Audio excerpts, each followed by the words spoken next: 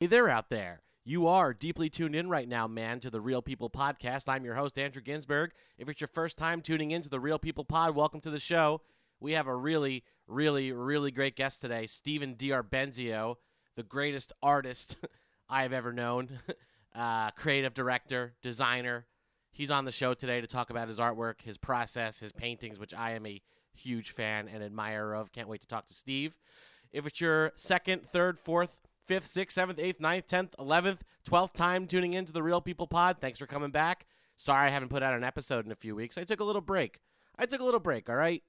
I appreciate that people reached out and were like, where are you? Why is there no episode of the Real People Podcast? That made me feel good. It was good for my self-esteem, but I just took a little break, a few weeks off. There was a lot going on. There was an election. Hey, we won. You all lived through it too, so I'll spare you my analysis. But, waiting for those results to come back was like waiting to hear back from a cancer diagnosis. I'm so glad that we did it. We pulled this one off. We avoided autocracy, sort of, even though the president is publicly trying to, reverse the results of the election. That's okay. We'll just let this ride until January, and then we'll move on in there, put some smart people back in the White House. My 30-second deep thought this week is around turkeys. Everybody talks about on Thanksgiving, like, how all these turkeys had to die just for this one holiday and how that's kind of sad, makes us feel weird. But at least a lot of turkeys get eaten. Think about all those turkeys that were slaughtered in preparation for Thanksgiving that didn't get eaten. They will never get eaten. They literally died for no reason. Those turkeys, they died in vain. They're the real suckers and losers of Thanksgiving because no one's ever going to eat them until next Thanksgiving. Why would you roast or broil a turkey for any other reason besides Thanksgiving? It's disgusting. It tastes dry. It's a bad bird. We've evolved as a society from turkey, right? We have fried chicken now. We have ham. We have roasted pork shoulder.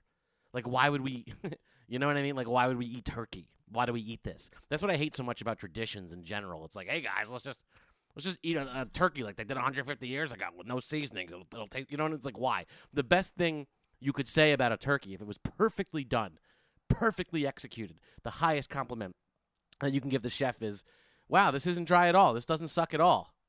Good job. So, R.I.P. to all those turkeys that were slaughtered but then didn't make it to the big dance and get consumed. I'm sorry, guys. I'm sorry about that. Now you're going to sit on a shelf in a ShopRite in the bottom of a freezer thing until what? I don't know. When do they throw them out? Maybe they just save until next Thanksgiving. I don't know. Are they good for a year? Maybe the turkey I ate this year was from, 1997. I don't know. How often do you slaughter fresh turkeys? Do you even need to? How much turkey is eaten, yearly in the U.S.? Not much, besides, deli turkeys. I guess those are different turkeys, right?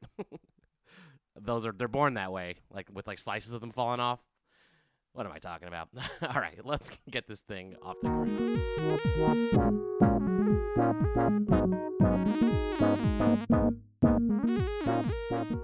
My guest today on the Real People Podcast is Steve D'Arbenzio. Steve D'Arbenzio, I guess you could think of him as an illustrator, an art director, a designer, a creative director. I just call him an artist. He makes wonderful, wonderful art. I've always said, out of everybody I've met in my life, and I'm super grateful for the life I've lived because I've met a lot of creative and talented people, I think that Steve D'Arbenzio is the most talented person that I know. He's a true artist. I'm so thankful that he came on the show to talk to me about his process. Just super enamored to have been in his presence. It was a solid interview. You can check him out at DRbenzioCreative.com if you want to check out all the great works of art that he does, or you can follow him on Instagram at @SDarbenzio. All that information is in the link to the bio. So here is Steve D'Arbenzio.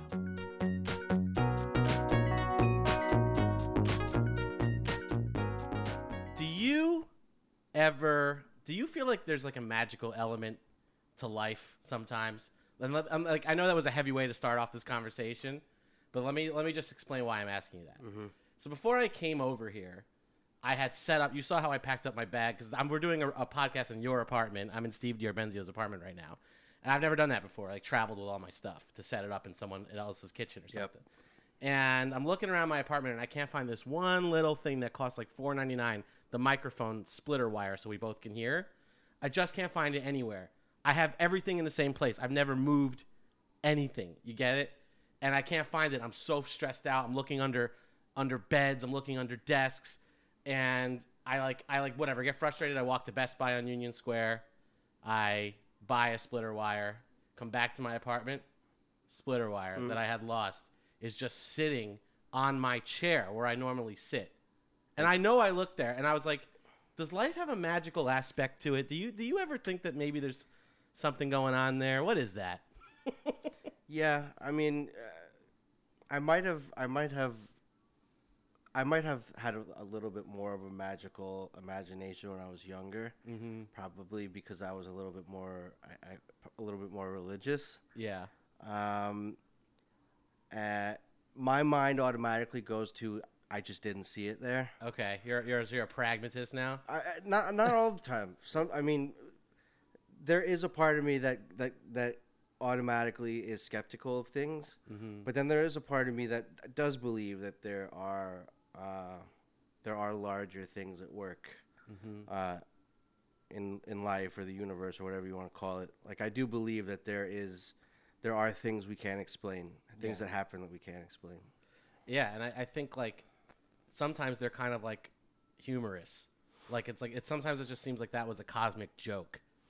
Yeah, I mean, you know, I am a little over 1 year sober. All right, congratulations. And man. I have a sponsor who said something to me that has stuck with me. So one of the aspects of Alcoholics Anonymous, which is the program I happen to be a part of, is that you have to find a higher power. Yeah. Whether that means that the group itself is your higher power, or it could really be anything. When it comes to AA, it's not a religion. So if you want, you can make something an object in your life that you care about can be your higher power. Sure. But whatever it is, it's just about recognizing that there is something larger than you. So whether you want to call it your higher power or God or whatever, my sponsor said to me one time, because I had told him something actually that happened to me that was interesting, and he said, "Well, your higher power has a plan for you, and the plan is none of your business." Yeah. And that kind of resonated with me, and that's how I try and live my life like that. Things happen all the time, Some things we can't explain, and maybe we're not supposed to be able to explain them. Yeah. Some things happen that don't matter. Some things that happen that are funny. Some things happen that are shitty. Yeah. And it's all it may all be part of some cosmic plan, and the plan's really none of our business. All of our business is how we're going to live moving forward in spite of all of the things that happen around us. Yeah. Yeah, I mean, I can relate to that, and I can vibe with that. I kind of feel the same way, that it's like kind of just a big cosmic dance, and it's just kind of going on, and we're kind of just we're doing the groove, like we're going along with, not to sound like a complete hippie maniac, but we're going along with the flow. You know what I mean? And but I do think just sometimes things are shitty, some things are sad, but sometimes I just think quite simply that was just like kind of a joke, like a cosmic joke on me, just a message to relax from somewhere. Don't take things so seriously. I mean, yeah, it may very well be that that's what it is. Yeah. And again, like, even if it, there's the possibility that it wasn't there. Yeah. And there is some weird higher power or energy that's fucking with you. Right. But let's say it was there. Yeah. And you just didn't see it, you're still walking away with a lesson. Yeah. That's true. You're still walking away with the lesson, like, maybe I need to not take things as seriously. Yeah. And things can be, whether it's an actual joke or not. Yeah. It doesn't matter. Doesn't matter. It ultimately doesn't matter. So you're walking away with the same lesson. It's what you get out of it. You'd mentioned earlier when talking about this that you feel like you had more imagination when you were a kid for this kind of thinking, but over time maybe you don't as much anymore. In what ways do you have imagination now? I mean, you're an artist, right? As far as my artwork is concerned, I mean, because and not to interrupt you, but it's like, to me, like that sort of, it's that innate creativity, right? Is kind of what I'm talking about. I'm not saying I believe in like a God or any of that stuff, but take that out of the equation entirely. Just that there's an innate creativity to things. When I walk around kind of the earth, and I look around like in a beautiful day, I feel a sense of innate. I'm not saying there's a creator, so I'm trying to make. I want to make that there's a difference. No, but there's an innate creativity to things where I go, oh, that's beautiful. That's designed well. That's an interesting way. Yeah, no, I feel the same way. Does that trickle into like? Do you feel as an artist, and I'm asking as someone who's not an artist, that you're tapping into that source? So it's interesting. I don't know how much of my artwork. I don't know how much of my artwork is inspired by external sources. Okay. Well, I feel like a lot of my artwork is inspired and stems from my own life experiences. I do a lot of portraiture. I paint a lot of faces, and it's always been like that since I was a little kid. Like when I was like, in school doodling and stuff, I would always draw faces. I would draw eyes. Eyes were always my favorite thing to draw. So I'm really drawn to humans, to human faces. And I think really what else is there? I mean, like without people, there is nothing. You know what I mean? There might be an Earth here, but if there was no one here to experience it, then there's might as well be nothing here. So like, right. We are here to experience each other and experience the Earth around us while being with each other. And I just happen to be really drawn to other people. And one of the things, the longer you're alive, not that we're that old, but the longer you're alive, the more people you meet, the more people you lose. And that's what life is. It's about gaining relationships, losing relationships, both to death or to distance or whatever it might be. And I feel like that's kind of what my artwork is about. It's about people, and it's about the relationships that we have with each other. And when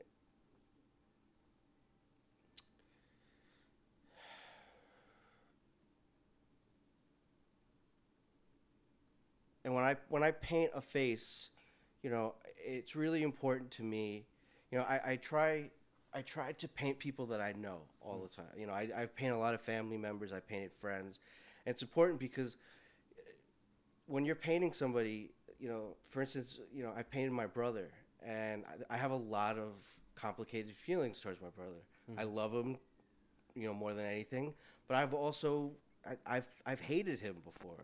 Right. I have memories of him doing really horrible things to me. Yeah. And there's all of this, but is your older brother? My older brother, and that's what life is, though. I mean, there's no such thing as like all white, all black. It's like it's all a mixture. It's all complex.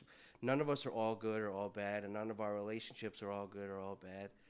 And what I like is when you look at one of my paintings, I want you to be able to see all of that emotion and all of that complexity. All of that complexity. Yeah. Even though you're looking at a face, you're looking at a person. It's not like you're looking at a presidential portrait on a wall. Right. It's like when you look at it, I really want you to see something, and not just a human being in the human face, but a life behind that face. Like the story. Yeah.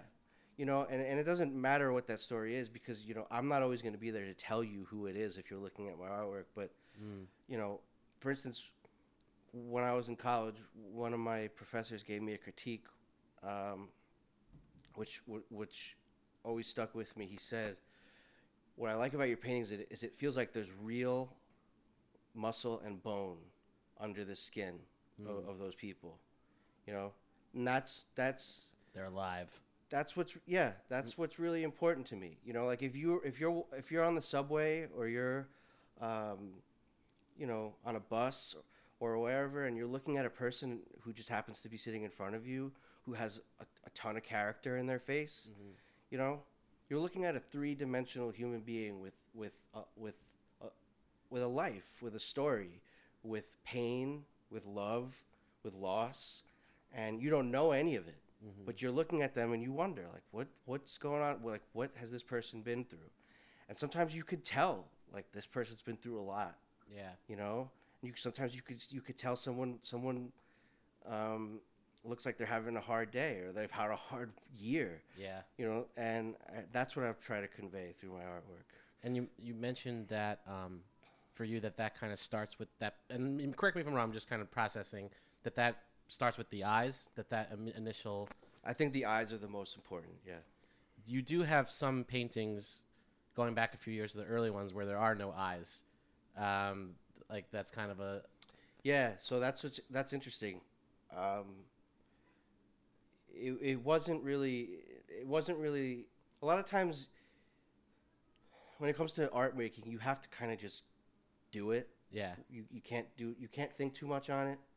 You know, you have to just keep making stuff, and then as you create, the ideas start to kind of come.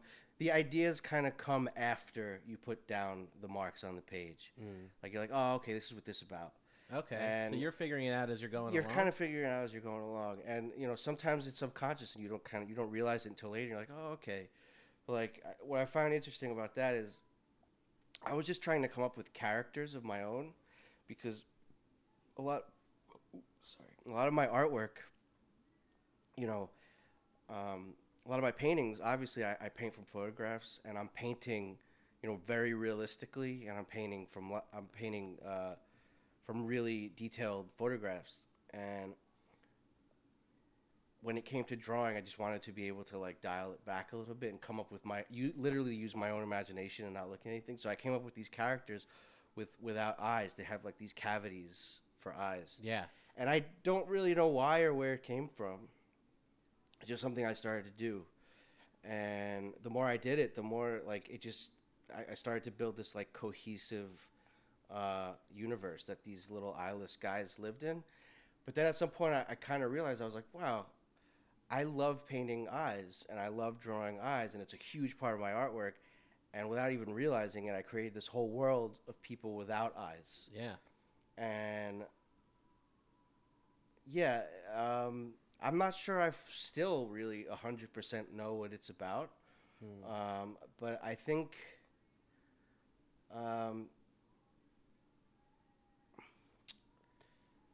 yeah, I don't know.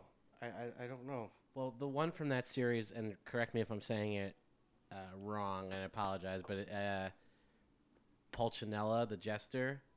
Oh yeah, that's a new one I did. Okay. That, I mean, I feel like you're talking about it comes from your own creativity in your own mind, and you're feeling that out as it goes along. Can you tell me about that painting and how that relates to what you just said? Yeah, that's a drawing that I did. Drawing. No, it's okay. It's a character called Puccinella, and he's an Italian, like kind of a folk legend, and he originates in Naples, Italy, and just on the surface, the reason my mom was born in Italy.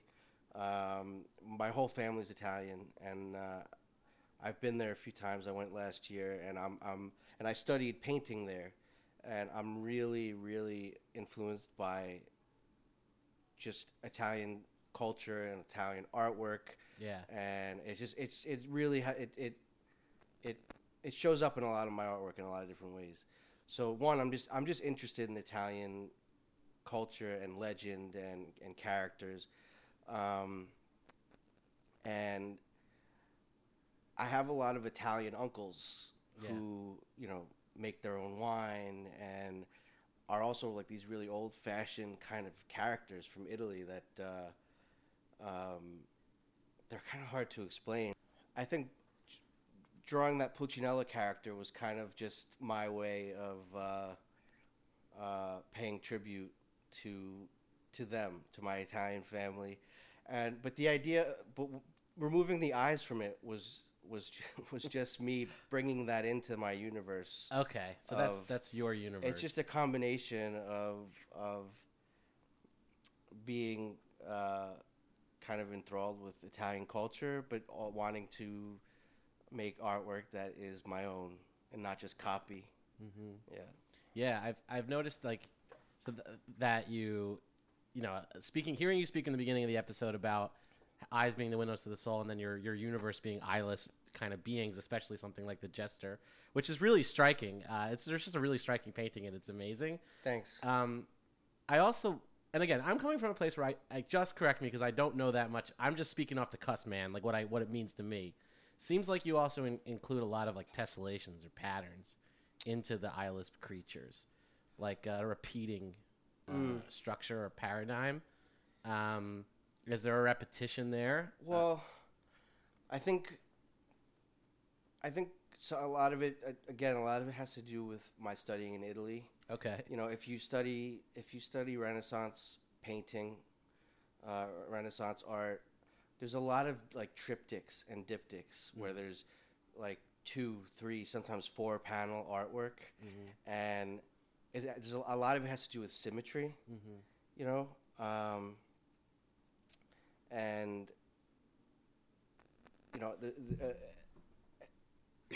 a lot of it has to do with size as well.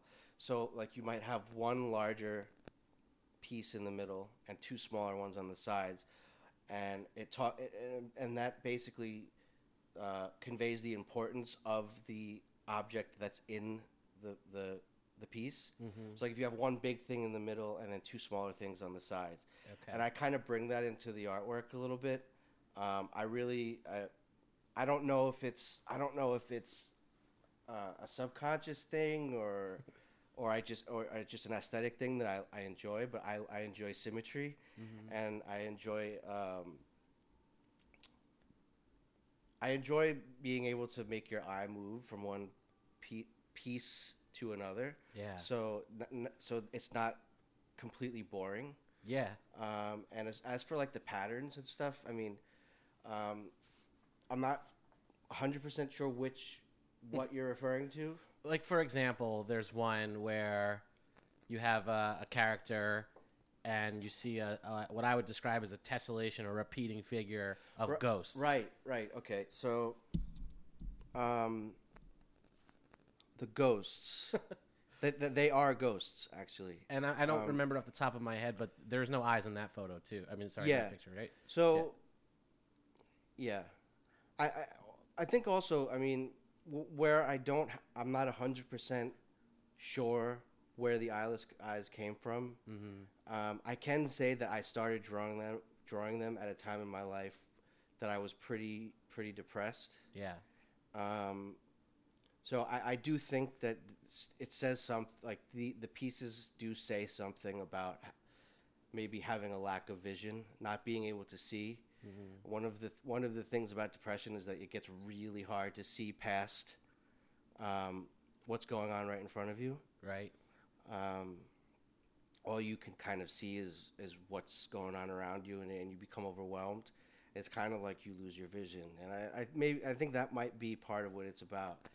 And the ghosts, they kind of evolved with the eyeless creatures. They came about around the same time, and they quite literally mean ghosts, like being haunted by ghosts, whether they be people who've died that you loved, or relationships that you've lost, whatever it might be. Something that you lost that still haunts you. Yeah. And that's what those are about. So I think the ghosts and the eyeless creatures definitely stem from a time in my life when I probably had a harder time with depression, and I think that's where those came from. Like, and then in the ghost painting, I'm not sure what you called it. I don't know if you have a name for it, but so we'll call it ghost painting for now. But you quite literally wrote the message, like, ghosts can, what is it, like clog up your brain or? Oh yeah. So when you see the ghosts, they're usually in clusters, like 30, 40, 50. Sometimes they fill up the whole page, and they come from behind the subject, and they're attached to the subject. And what I wrote was, ghosts build up over time. They can drive you crazy. Let them go. and I mean, that line and these ghosts are specifically tied into my life story. Having experienced, I would say for my age at 32, I've probably lost more people in my life than other people our age. Sure. Generally, I lost both of my parents and I lost my brother. Yeah. And so when I talk about ghosts, I mean, I guess I quite literally am talking about them. Yeah. Every day I live with the reminder that they're not here, and missing them and all that comes with losing a person. And if you don't get if you don't put a check on that kind of thought process, it could drive you crazy. Like if you let yourself go down that rabbit hole of regret or guilt or what ifs, just about people you've lost and people you've loved, then it can drive you crazy.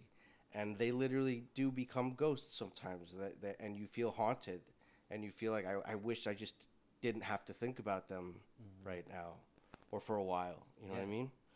And that's kind of what all of those things are about. They all of it leads back to the death of my parents and my brother, and I think even my fascination with humans and the face and trying to get that emotion into my paintings is just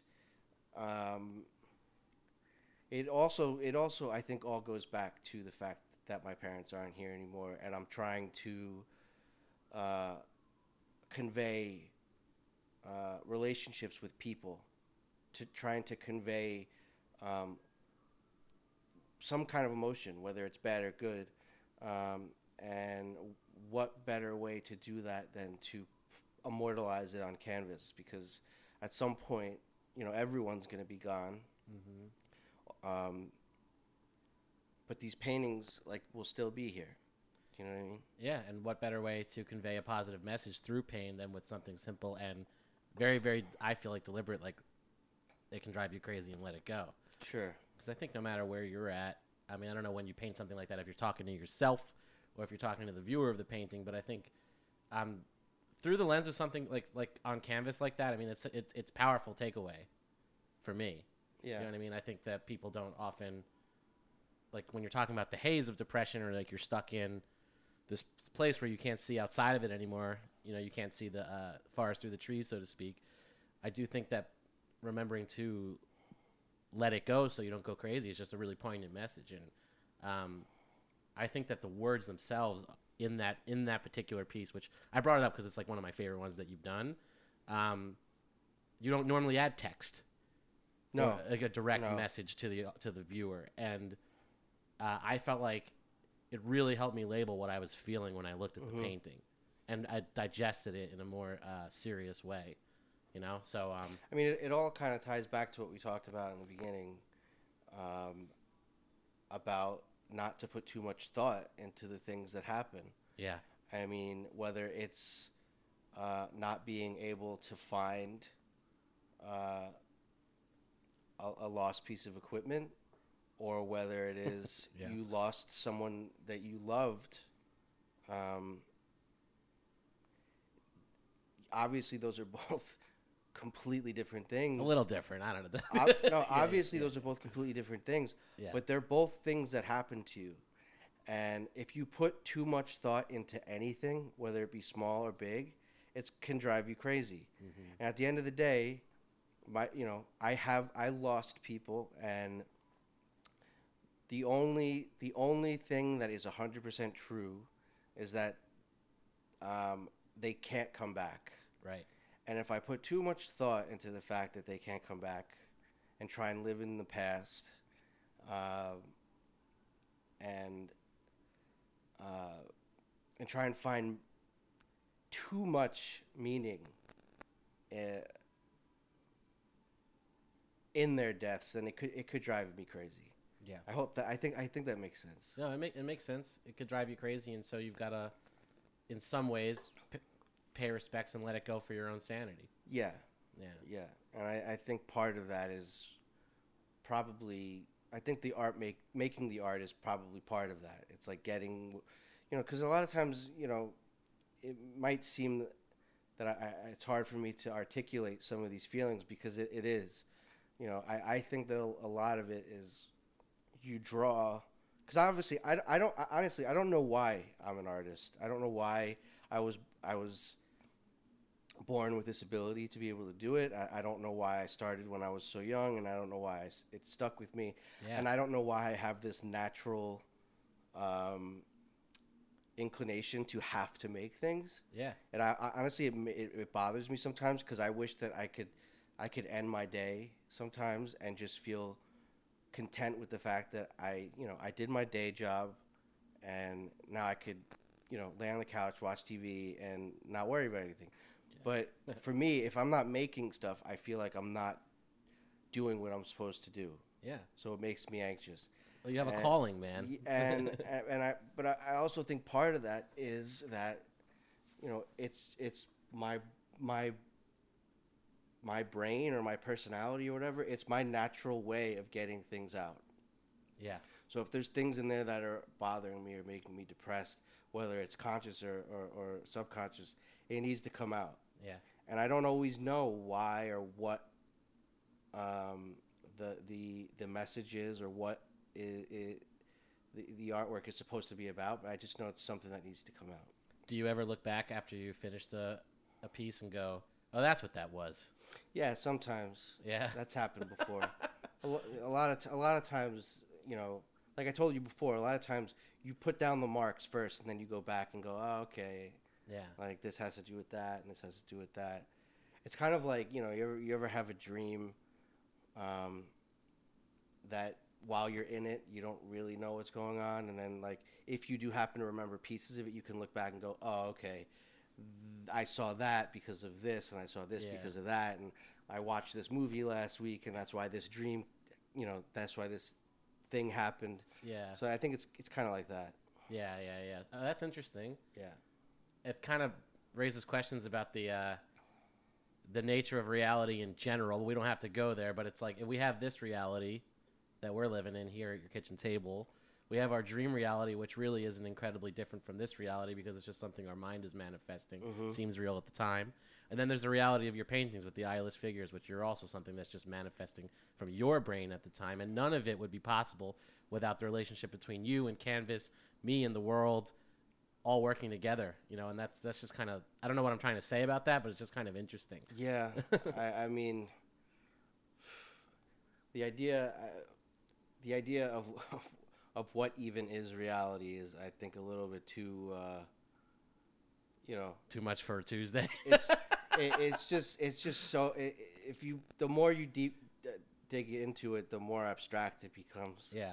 And it's like, you talk about complexity. It's like, what is real? What's not real? Like, I don't know, man. Does that come out in the art, though? I mean, when you go to dive into too abstract of a concept, does the art become more abstract? You know what I mean? No, I think...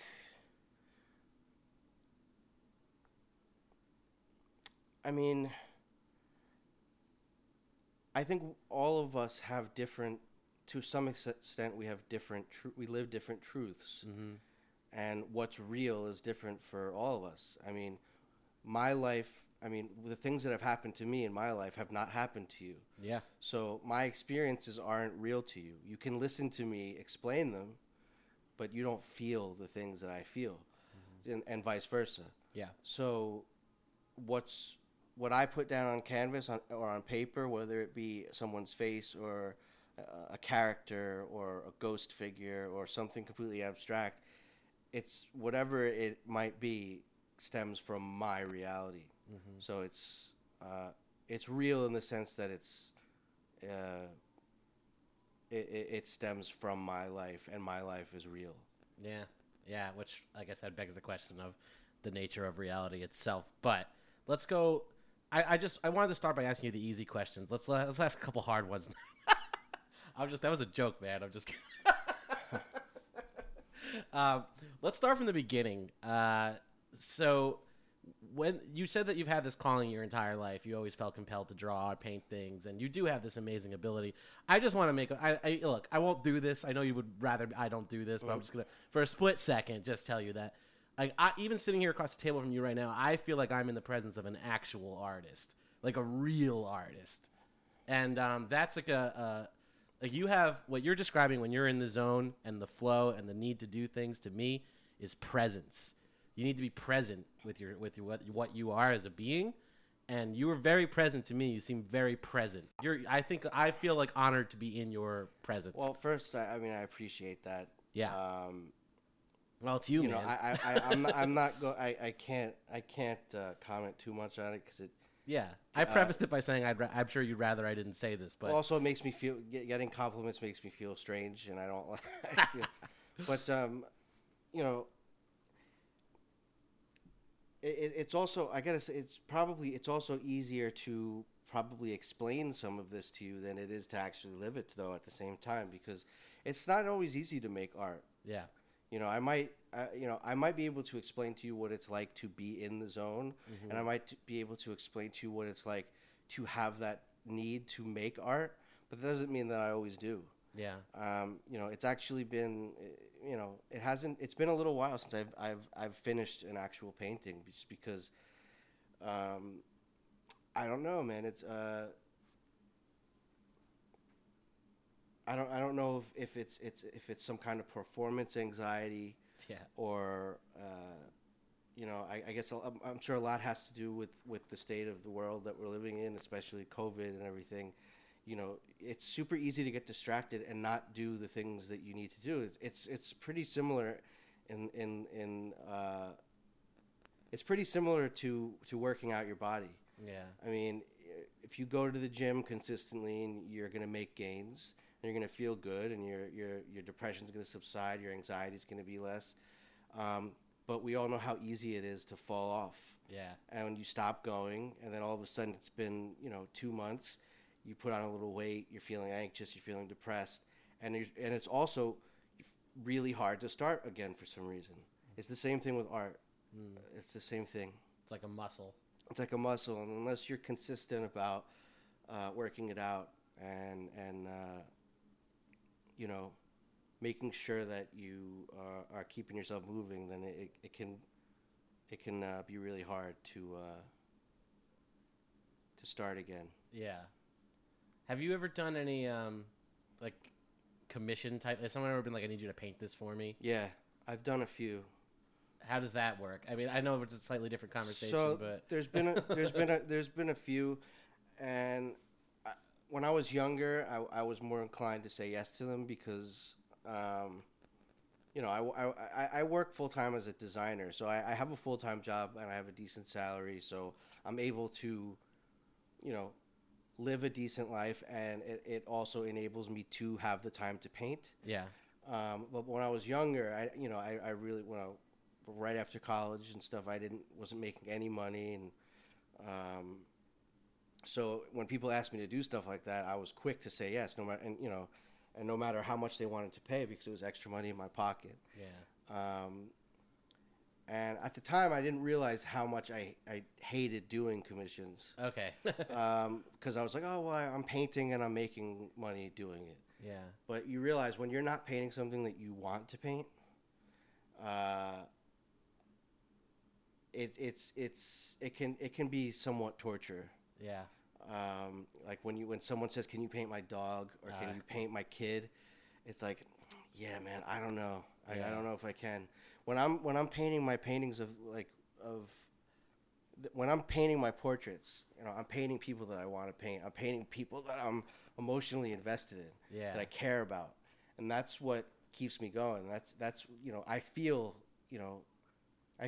each stroke, Yeah. But when it's someone you don't know or you don't care about, and you're just doing it for a small paycheck, and it doesn't mean much to you, Yeah. it's really hard to make good art that way. Yeah. So recently, I've been turning down some commissions. Nice. Yeah, it's just they're really hard to do. And aside from that, just logistically, my style of painting takes a really long time to do. So if someone asks me to do, a 20 by 30 painting, that could end up being 2 months of my life, depending on how much detail the subject matter entails. So I'm just not willing to put that kind of time into things that don't make me feel like I'm doing something important. Yeah, for sure. I was gonna say I was gonna give you $3 million to paint my cat, but I guess that's off the table. No, well, I gotta say I am more inclined to paint pets than I am people. I'm just kidding. Obviously, I do like painting animals. Yeah. Yeah. And you have a nice little dog here. Yeah. All right. Well, let's go. I've been kind of wanting to go back to the beginning because I'm always curious about like when when did this happen for you? I knew you in high school. I'm so fortunate. Like a lot of the people on this podcast so far, a lot of them have not been people that I've known my entire life, but a good chunk of them have. I've grew up with extremely talented artists, like you mentioned earlier, like Justin Garcia was on the show. So I knew you when we were like, Steve, you're an artist, and you were like, like so can you can you talk about that evolution, like when you realized that you had to paint and how you grew that muscle? Yeah, I mean, I think, when I was young, I mean, I always knew that I wanted to be an artist in some form. Yeah. But we come from the same town. Yeah. From what an inspirational place to come. Yeah. From there's nothing really remarkable about it. It's just a a kind of run of the mill suburban town in New Jersey. Our high school was run of the mill. And when I was in high school, I was, I wasn't that different than most. I wasn't like this kind of overtly artsy kid. I mean, I loved to draw, and I did, and everyone knew that I did. Yeah. But other than that, I'd like to do all the other stuff too. I like drinking with my friends on the weekends, and I like getting into trouble and going to concerts and stuff. So it wasn't always like art was at the forefront of my life. I was just a kid, and I was trying to have fun at the same time. Yeah. But with time, I think a big part of it had to do with, my parents dying when I was very young. Before we graduated high school, my dad was gone, and then by the time I turned 19, my mom was gone. So very quickly after high school, I had to grow up kind of much faster than most people do at that age. And around the same time, I started going to art school in the city. I went to the School of Visual Art, and then that, a kid from Jersey moving to New York City, and then living in New York City, and then meeting all these different people, having, amazing artist friends and artist professors, and, being blessed with the opportunity to travel and meet different people and see different things. I guess the artist in me that was always there just kind of blossomed, man. Yeah, blossomed and just kind of manifested itself a little bit more. And it just, who I really am started to develop. Yeah. When we're young, I think we're all just trying to figure out who we are, and we're, especially in high school, a lot of times, like you're trying to you kind of, I feel like in high school we're all just a bunch of chameleons. Yeah. Trying to fit into whichever group we happen to be standing with at the moment. And I did that a lot growing up. But did you have those moments, though, maybe when you were at home or in private where you knew what the calling was? Yeah, I mean, it's hard to think back to. It's hard to remember specific thoughts that I had at that time, but like I do remember being alone in my room drawing at times, and like, those were the moments that I felt most like, this is who I am. Yeah. Because a lot of my life was, like I said, trying to be things that maybe I wasn't necessarily meant to be. Trying to listen to music that I didn't like because I was trying to be part of a certain group, or wearing things that I didn't necessarily wouldn't normally wear because I was trying to be part of, this group. Yeah. And I think that, I don't know if every kid goes through that, but I think a lot of us do because we're young and we're trying to fit in and we're trying to find our place. And, a lot of times I felt out of place. I never really felt like I belonged. But one of the only things in my life that ever made me feel like this is what I'm supposed to be doing, is making art. When I did it, I knew that I was doing it well. I knew that it made me feel good when I did it, and I knew that when I did it, people appreciated it. Even before I had this overt, desire to be an artist, long term, it's just a fact that I did something and people noticed it. Yeah. And people appreciated it, and that felt good. Yeah. So, yeah, I think making art, when I was making art, was when I felt most like I was myself. This is leading towards me wanting to tell you that the first time I noticed that, like, I was like, I knew you when we were younger. I was like, yeah, Steve's incredible at drawing and art. I mean, and that was always like a fact that was obvious to me. But you did a canvas, or I mean, you can, again, I'm not an art guy, so correct me on my language sometimes, all right? But it was our friend, well, I haven't seen him in 20 years, but Brian McCombs, remember him? Yes. Remember that picture of Brian McCombs that you did? Yes.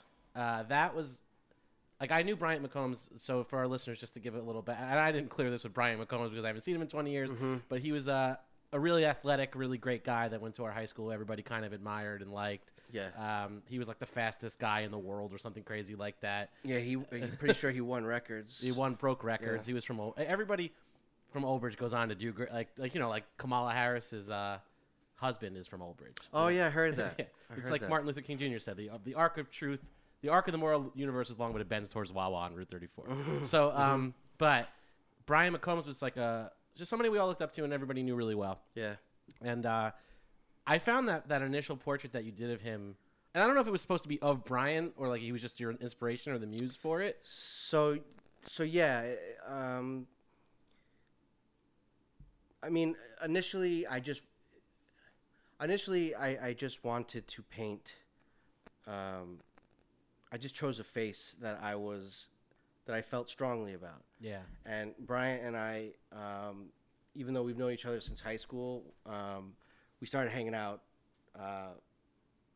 more post, after I got out of college and I lived in Brooklyn.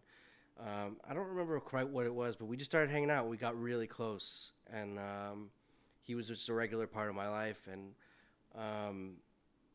he taught me a lot. He taught me how to be a better person in a lot of ways. He taught me a lot about in terms of race and racism. I'm sure you could relate, being a white kid from the suburbs of New Jersey, with parents who, come out of a generation that don't necessarily have all the best ideas when it comes to race. Of course. We were raised with some ideas that were wrong. Yeah. And he helped me to identify some of that stuff as I got older. And not necessarily that I had racist ideas or thoughts. Right. But like sometimes you don't realize that some of the things you say are remnants of an idea that was instilled in you from before you even had the ability to decide what you wanted in life. And he helped me in a lot of ways. Let me just put it at that. And he's a really good guy. We became really good friends, and so I decided to paint him. And at first, I didn't know what it was going to be about, but it was his face, and he's got a lot of character in his face. And I did the painting is much larger than life, so his face measures like probably 15, 16 inches in width. Yeah. And so that in itself is striking when you look at it. But it just so happened at the time, I think around when I was finishing the painting, there was a story in the news of an unarmed black man who was killed by police. Mm. And I don't remember which one it was specifically, which is sad because there's so many of them that Yeah. but it was one of the ones that really got the country talking and got everyone really riled up, and so all of a sudden, I felt compelled to make that piece a statement about racism. Mm. So what I did was I just, instead of finishing his face, because at the time his face was unfinished, I just left the rest of the canvas blank and took a piece of charcoal and wrote over the top of it, "Please don't kill my friend." Mm. And I think the idea was, leaving this face unfinished. The idea of so many young black dudes whose lives didn't get to, who didn't get to finish their lives. Yeah. And so much is left, and so much is left blank. So much of their lives will never be filled with the things they're supposed to be because they were killed for no reason whatsoever. Yeah. And it's as simple as that. Bryant is someone who, to this day, I have a lot of love for, and I'm quite literally saying, please don't kill my friend. Yeah. But his face in that painting represents black people, and yeah, that's what that piece is about. Yeah, and I actually forgot when I asked you about this that you wrote "Please don't kill my friend," so that directly alludes to the meaning of it. But I remember that at that time in my life, again, like since we're the same age and went to the same place and knew the same people, that jarred me a little bit too. It helped me, like you talked about. Yeah, I mean, I don't think it's I don't necessarily think that it's always I don't always put words. No, I know. But I think the idea was that it should be obvious. Yeah. That cops shouldn't be killing unarmed black people. Right. It shouldn't. We shouldn't have to make signs that say it. Of course. We shouldn't have to say, please don't kill my friend. Mm-hmm. But because of the world that we live in, you have to be literal. Yeah. So it's not enough to just paint a face. Yeah. You need to say what it's about. So it breaks through to people. So it's just yeah, that's what this is about. That's Yeah. what this. Please stop killing our friends. Yeah, and it's heavy. I remember it was just intense for me the first time I saw it, and that was the first time I was like, damn, Steve is a serious artist in the sense that he's using his art now to help wake people up. Well, I didn't, and that might have been one of the first times I've ever gotten political with my artwork. And I haven't done much political work even still, but well, let's talk about the second time you got political though, real quick. Sure. The Donald Trump painting, mm-hmm. Which I don't want to talk to you about him for too long. I hate Donald Trump. You hate Donald Trump. Okay. That painting also was another moment where I was it was such a beautiful painting for such an ugly pig. Yeah, that's what was interesting about it because I don't even know why I decided to do it. I mean, I guess I do. I guess I was trying to make a point. So the painting, first of all, it's really small. Yeah. Oh, is it? Okay, I can't tell on. Yeah, it's like 5 inches wide square. It's like 5 inches square. So I don't know if I did that purposefully. Small like his hands. Yeah. Yeah. So I don't remember if I had that thought initially. Yeah. But now looking back, it's fitting that it's so small because he's a small person and right. He doesn't deserve anything bigger. Right. But I titled it "Gold-Plated Hate." So I painted this picture of Donald Trump, and there aren't many pictures of him that are flattering, but there's a few particular ones where you could really see who he is. Yeah. You could really, at his rallies, talking to his people, you could really see just kind of I don't even know what the word is, the emptiness and the hate and just kind of the grossness that embodies who he is in his eyes and in his face, yeah. his expression. He looks like what he is. Right. He's a manifestation of something. And so I painted his portrait, and yeah, it's weird when you, because I'm really my artwork is like really important to me. It's precious to me, I should say. Yeah. Like I really like it's hard to like, even when people buy it, it's hard to get rid of it. Like I really love my artwork. Yeah. Probably, maybe to a fault. It's never that good to be too precious about your work, because it's important to grow and change. Well, at the same time, and not to cut you off, but when you said that imagery earlier of that you feel every stroke. Yeah. I mean, that's hard to give. Well, that. it's just that's you're putting so much away. of your life into these things that they become an extension of who you are. Right. So, which is then even stranger, because this is a painting of Donald Trump. Yeah. And quite a good one. And I'm putting a lot of myself into this painting. Yeah. But I think what it is I'm putting all of that energy, all of the disdain that I have for him, and all of the bad that he represents, and all of the negativity that he has caused for all of us in this country. I'm putting that into the painting. Yeah.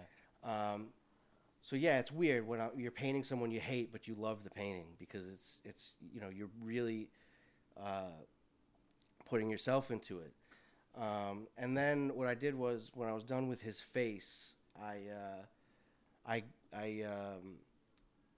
gold leaf the background, which one is it's a throwback to Renaissance painting. Again, I'm really influenced by Italian Renaissance painting. A lot of it is like, really well done portraits of different saints and stuff, and on a backdrop of gold. Yeah. So part of that is just an aesthetic choice that I enjoy, but more importantly, what that had to do is that a lot of his image is represented in gold. Mm-hmm. When he moved into the White House, he tore down all of Obama's curtains and shit and put up gold ones. Gold ones, yeah. Big, makes you look like you're in Atlantic City, yeah, New Jersey. Big gold Trump letters. He has he owns a gold toilet bowl. If you look at most of the things he owns are gold. And it's just, and I think it's all about image for him. Yeah. It's just all about like, look at how rich I am. And so that's kind of what it was about. But with the paintings, again, not an art guy, but I think that oftentimes there's like the halo, like a golden halo in those classical paintings, which is supposed to indicate like some sort of consciousness or wokeness. Yeah, I didn't give him one of those. No, I know, because he can't have that, right? No. And I just felt like that was kind of, because just being on a gold plane doesn't make you good. Right. It just means that you're on a gold plane. Yeah. Yeah. Exactly. It's just like you can fly first class, but doesn't mean you're not a douchebag. It's just because you're wearing a gold Rolex doesn't mean you're not a piece of shit. Yeah. I think it probably means the opposite. But yeah. But okay, but the second part of that painting that I really wanted to ask you about, I remember watching it on Instagram when you like painted over it with black paint over Donald Trump's face. Yeah.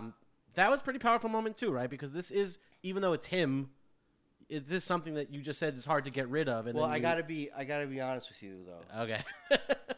Because while I did want to make a statement, I didn't want to ruin my painting.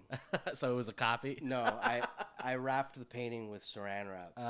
Okay. Really tightly, so you couldn't notice that there was saran wrap on it. It's still cool, man. You still made a statement.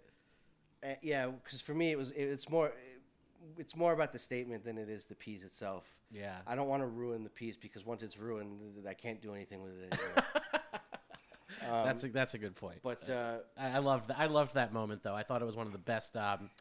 It was a great statement and one of the best uses of Instagram I've seen in a long time. Yeah, it was another instance not long ago. I think it was after George Floyd got killed, and there was just a ton of upheaval from both sides. Obviously, one side calling for reform and justice, and then another side calling for, calling for nothing. Who knows what calling yeah. for nothing to change, really. Yeah. Calling to, basically denying that there's even a problem.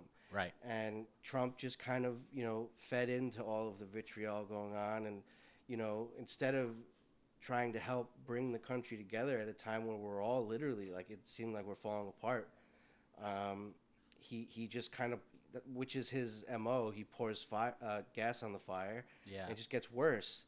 And I was just so angry. I was so angry at the time that I felt compelled to, and it's not like I don't have a large following or anything, so it's not like I'm making any huge difference by doing this stuff. But again, I think it's just a part of getting out your own frustration that so it doesn't eat you alive. Yeah. But yeah, it was just about my anger. And what I did was I put his painting down flat, and I poured a bunch of black paint on top of it and covered his face. Yeah. And the message is just, I guess it's pretty self-explanatory. Yeah. I think one, it shows my lack of respect for him. Right. I don't have respect for him, and I don't think he deserves respect. Right. And, it's like Tony Soprano said, those that want respect give respect. Yeah. Yep. No, I think it does show that, and I just thought all of that was really great to watch. It's not like me and you were best friends, talk to each other every day. I've just kind of witnessed this over the years, and been impressed and moved by some of it. And before we wrap, man, the last painting I want to ask you about, if you don't mind, is oh man, I wrote down the name of it. Let me just. It's a new one. It's Baby with Banjo. Oh, baby, yeah, Banjo and Child. Banjo and Child. So Yeah. I really found that one interesting because you talked about how you're influenced by like Italian. Yeah, that's Italian another piece art. that's like more on the nose, obviously. Yeah, well, I was going to influenced ask by if- Italian Renaissance artwork. Well, I kind of resonate with the Italian thing. Even though my last name is Ginsberg, my mom is super Italian. Her maiden name is D'Erasmo. Yeah. My grandfather was super fucking Italian, and I knew the kinds of guys that I grew up around were probably similar to this kind of people that you grew up around. Like Uncle Vinny, who chain smokes and says crazy stuff and wears a leather jacket, slick back hair, goes outside on the phone screaming at somebody. We all know those guys. Yeah. Anyway, but like that one just like struck a chord with me just on the Italian lineage thing. But I couldn't tell if it was like tongue in cheek, like it's like is it funny or is it? I think that it's tongue in cheek and it's funny, but it's also made with a lot of love and seriousness. Yeah. That photo is a picture of my brother. Yeah. Holding his new baby. Him and his girl had a baby in August, and his name is Vincent. And like I said before, there's been a lot of tragedy and death in our family. We lost both of our parents, and tomorrow actually will be the 3-year anniversary of my brother's death, my older brother. I'm sorry about that. And thank you. So from our immediate family, John and I are the only ones left, actually. Wow. So, I think for me, just reflecting on all of the years of sadness and grief and loss that we've been blessed or cursed with, to see a new life come into our world has brought like just a ton of joy into my heart. Yeah. obviously it's a pandemic, so we haven't really been able to see each other that often. But just I constantly am asking for pictures of my nephew and thinking about him, and so for me it's funny because I took my brother and I turned him into like this Italian. It's a play on the Madonna and Child. Yeah. So Mary and Christ, but it's a picture of my brother holding his baby. Yeah. So it's supposed to be funny because it's my brother who's just a silly human being, but I turned him into a saint. Yeah. But at the same time, it does represent how I feel about him and his son, and how much I love him. Yeah, that's great. And and then again, it's also, it just pays homage to my love for Italian art and my Italian culture and my influence, having studied there for a while. Yeah. Well, it's a really cool painting, and thanks, man. Yeah, and I'm excited that you have this joy in your life, and I think that the future is bright, sort of. So. Yeah, man. I think the future is bright. I Yeah. mean, look, no matter what happens around us, we can't necessarily control what's going to happen to our country or our world, aside from the small role we get to take in voting. Right. But what's important is how we live our lives in spite of what's going on around us. Yeah. And how we work on ourselves. Yeah, and one of the things that I've learned since I've gotten sober is that life can be really good despite all of the bad things are going to happen. Whether they're done purposefully or by accident or what. Life is going to throw curveballs. Bad things are going to happen. We're going to get sad. We're going to get mad. But it's really important to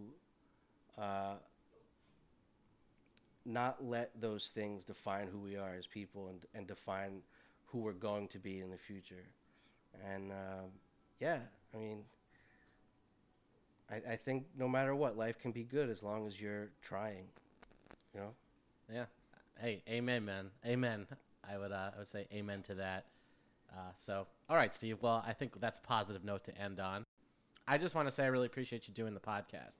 I told you this before we started recording, but I've told a few people this.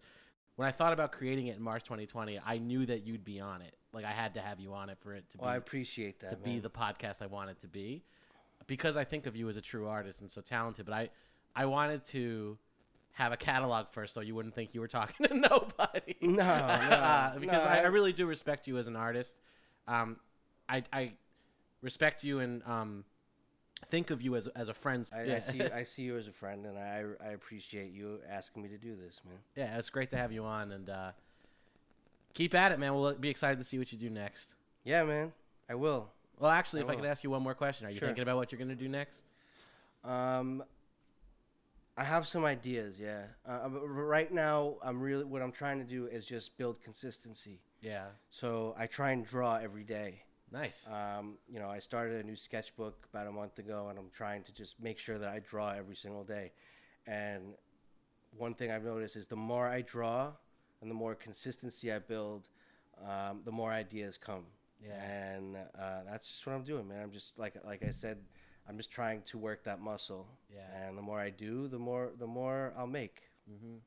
Yeah, I think you're right, man. And it's also just a way to experience your own presence, and the same with others, which I think, you've kind of demonstrated that you do throughout this episode. And I mean, hey, Steve, thanks so much for being on the Real People Podcast. Thanks, man. I appreciate it. I'll talk to you soon, all right? All right. Thanks, bye. All right, folks, that was my chat with Steve D'Arbenzio, the artist. I hope you enjoyed it. You can check him out at @D'Arbenzio on Instagram. And we'll see you next week. Thanks a lot for tuning in. Have a great one. Bye.